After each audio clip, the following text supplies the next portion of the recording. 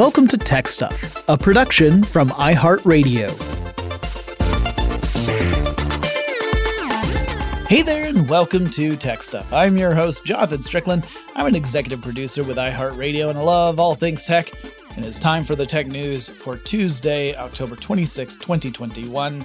Also, I wanted to mention we will not be having a news episode on Thursday. We'll be bringing an episode of Smart Talks on that day. But let's get to some news for today. And y'all, I would love to say that today's episode has no news about Facebook, because I'm tired of talking about it probably about as much as you're tired of hearing about it. But that ding-dang darn company just keeps making headlines. I'm still waiting to find out what the new name of the company itself is going to be. There is this reported rebranding that's about to happen. And by the time you hear this, that news might have broken. And of course, there are tons of think pieces out there as to why Facebook has decided on this rebrand strategy. I pretty much agree with Jake Hancock's take. He wrote a piece for Fast Company, and he said that the move is probably more of a thing that the company is doing for investor relations than anything else. And I feel like that's pretty on track. But there's some other things we need to cover. First, Facebook, since I record this, that's still the name of the company, so I'm just going to use that as the company name, has held its quarterly earnings call with investors. So CEO and privacy is dead guru Mark Zuckerberg took some time to address the fact that the company has been in the headlines for a couple of weeks due to whistleblowers coming forth with lots of allegations against the company that range from Facebook has done some dumb stuff to Facebook has contributed to the downfall of democracy. Zuckerberg tried to downplay those reports, claiming that they, quote, paint a false picture of the company, end quote.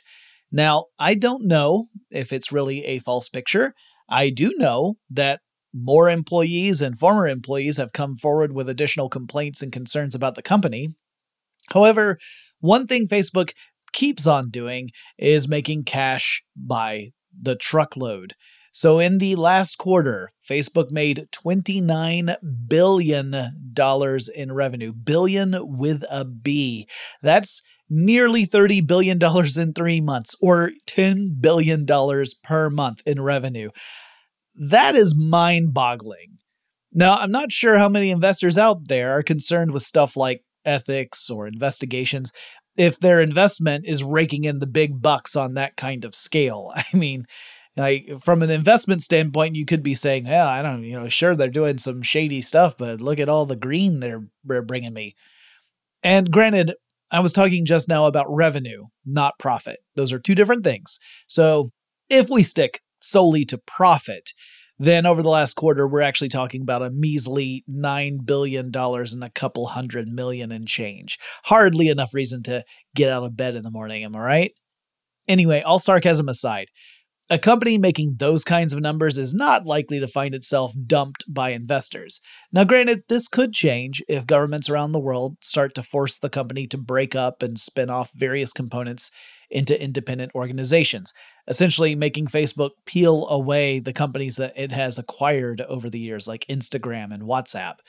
There's also a possible shift in the ad space that could affect Facebook's abilities to generate revenue. That would be a huge shakeup for the company.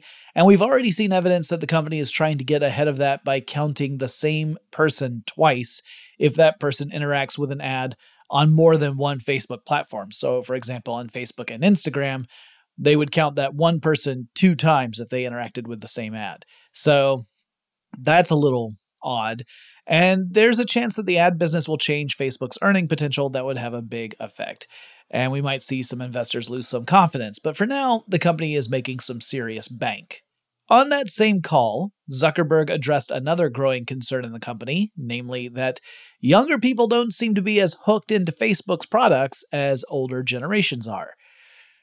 Those are some smart younger people. Facebook has seen younger people's time on its various platforms go into kind of a decline recently as people started to favor other platforms. Zuckerberg has said that Facebook will, quote, make serving young adults their North Star, end quote.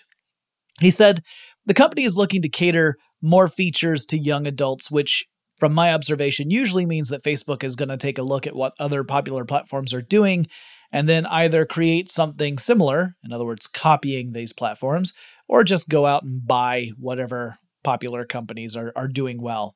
See also Instagram and WhatsApp. Now, the gorilla in this scenario would be TikTok, which remains really popular with young adults, so expect to see Instagram Reels become more prominent in the future. But yeah, we should add the fact that Facebook's user base is aging, and young people are not balancing that out. So in other words, the people who are using Facebook are getting older. Eventually they're going to, not be using Facebook anymore, because you don't do it after you die. And meanwhile, younger people aren't coming in to replenish Facebook's user base. So that could eventually lead to the company's decline.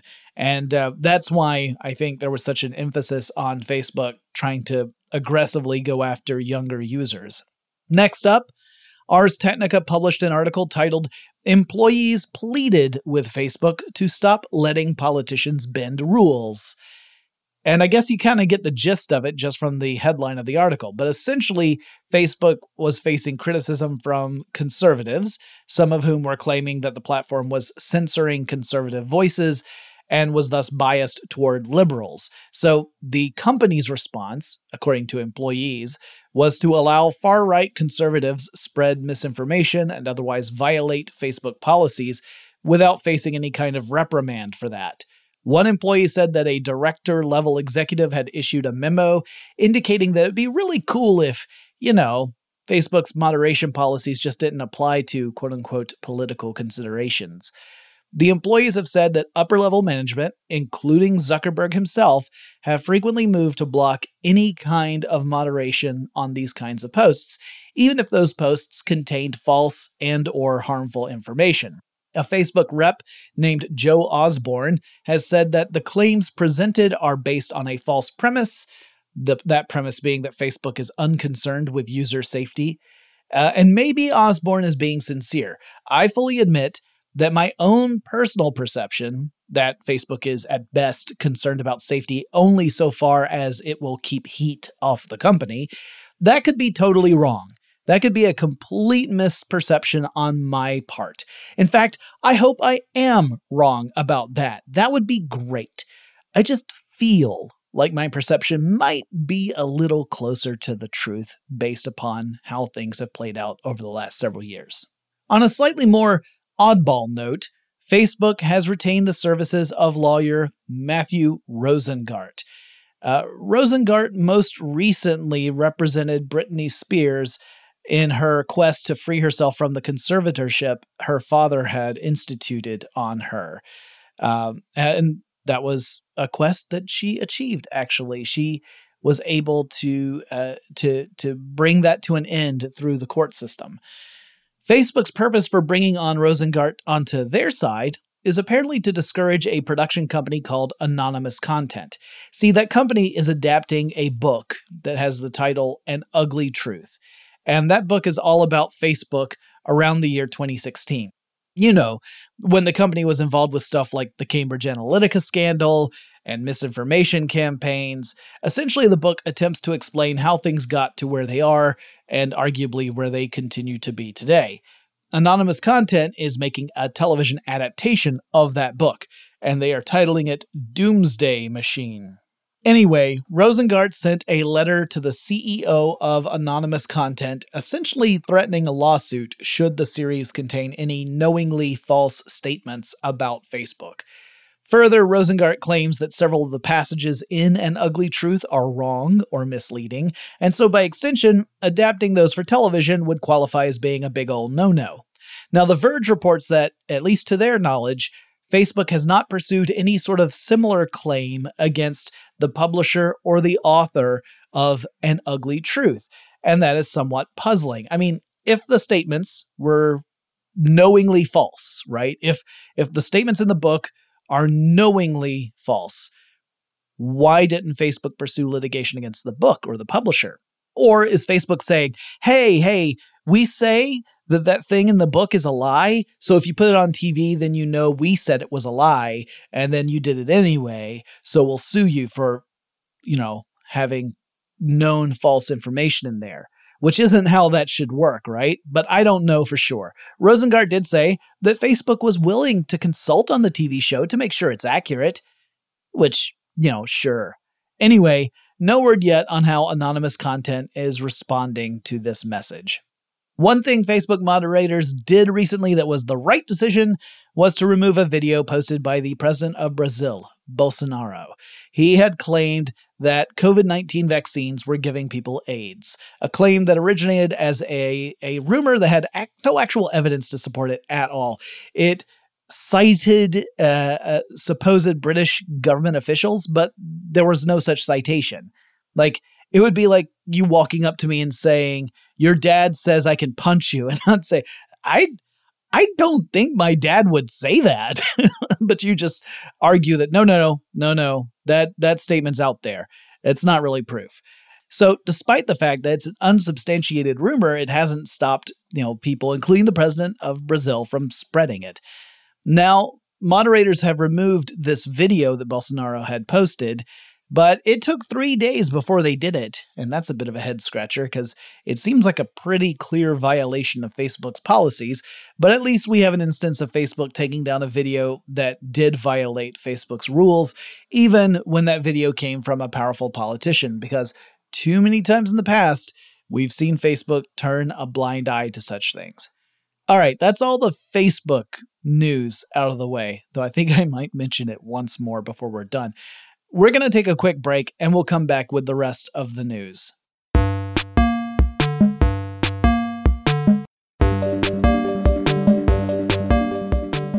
Today, lawmakers in the United States are holding a hearing in which they will question representatives from TikTok, Snap, that's the company that owns Snapchat, and YouTube.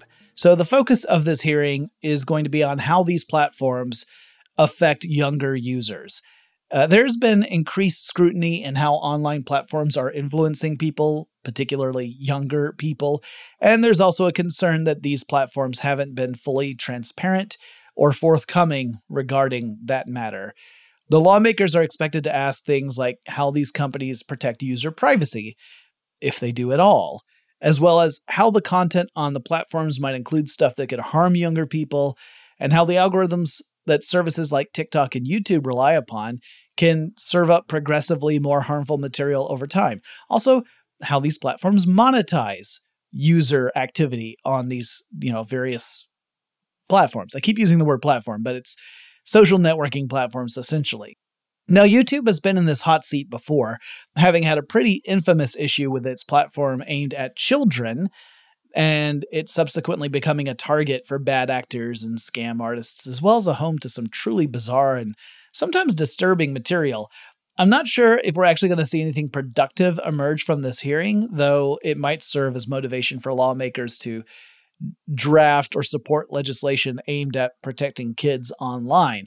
Of course, when it comes to law and tech, particularly in the online world, we frequently see that stuff that's meant to be helpful can sometimes be the opposite. So it's too early to say whether or not we're at a turning point here, or if we are, if it's a turning point that's a positive one.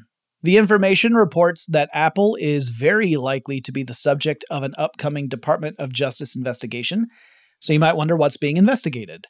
Well, that would be whether or not Apple has a monopolistic hold on some aspects of the tech space, most notably in the field of apps, particularly for the mobile world.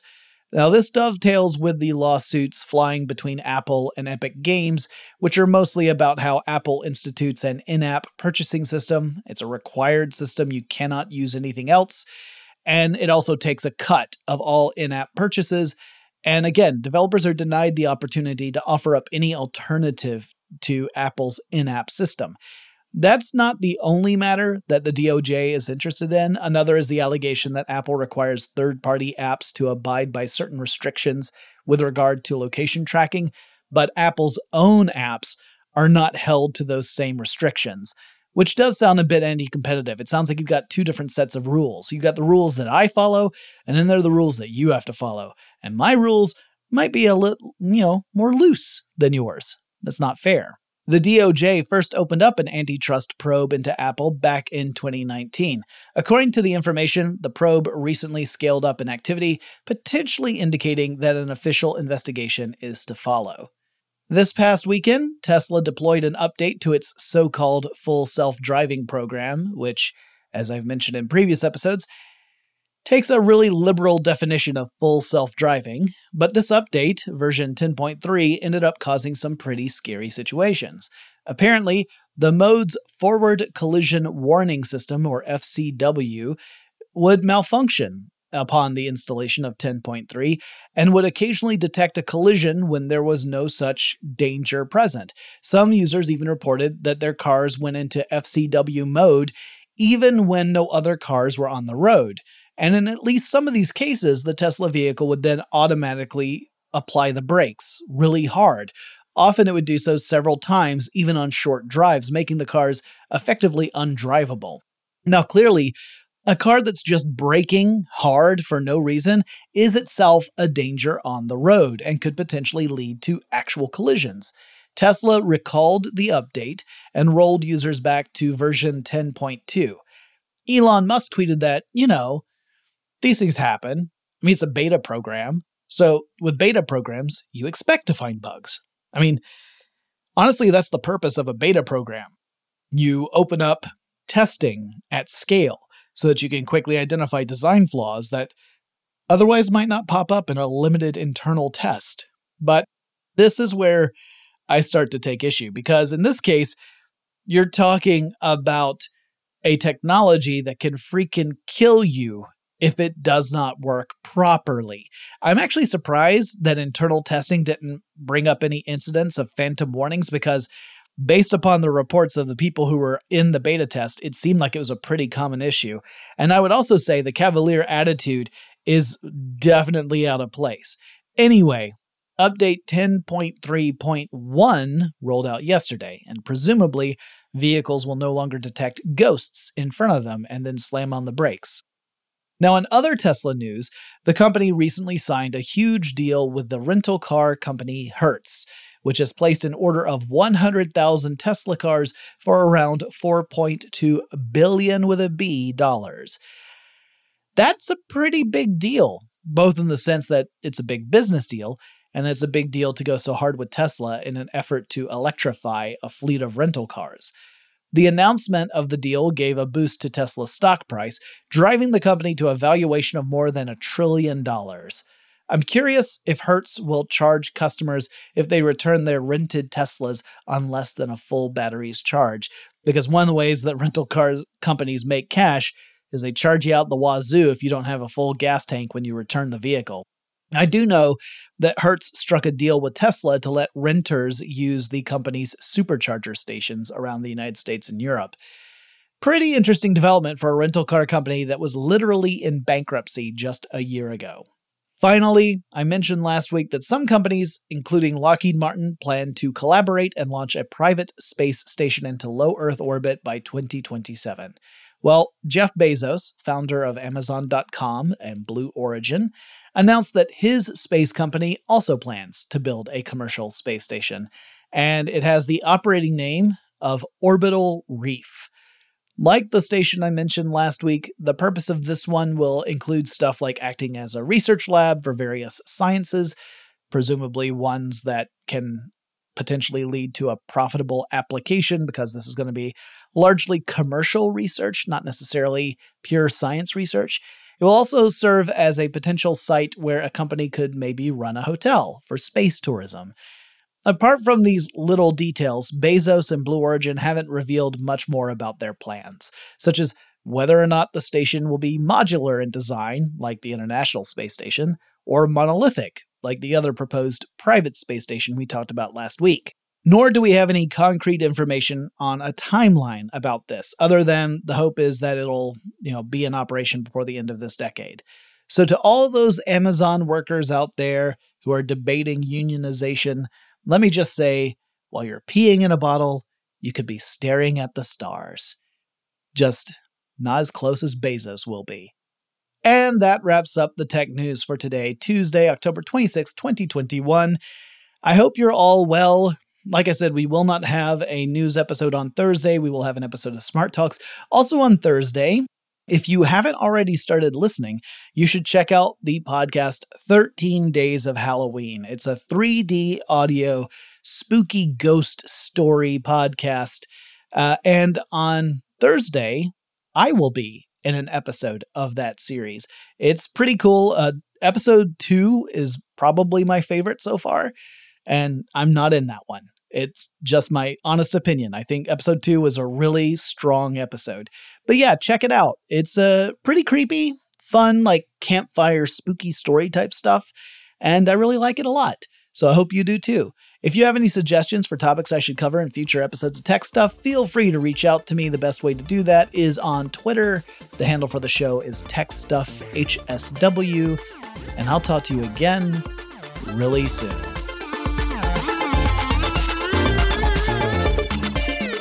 Tech Stuff is an iHeartRadio production. For more podcasts from iHeartRadio, visit the iHeartRadio app, Apple Podcasts, or wherever you listen to your favorite shows.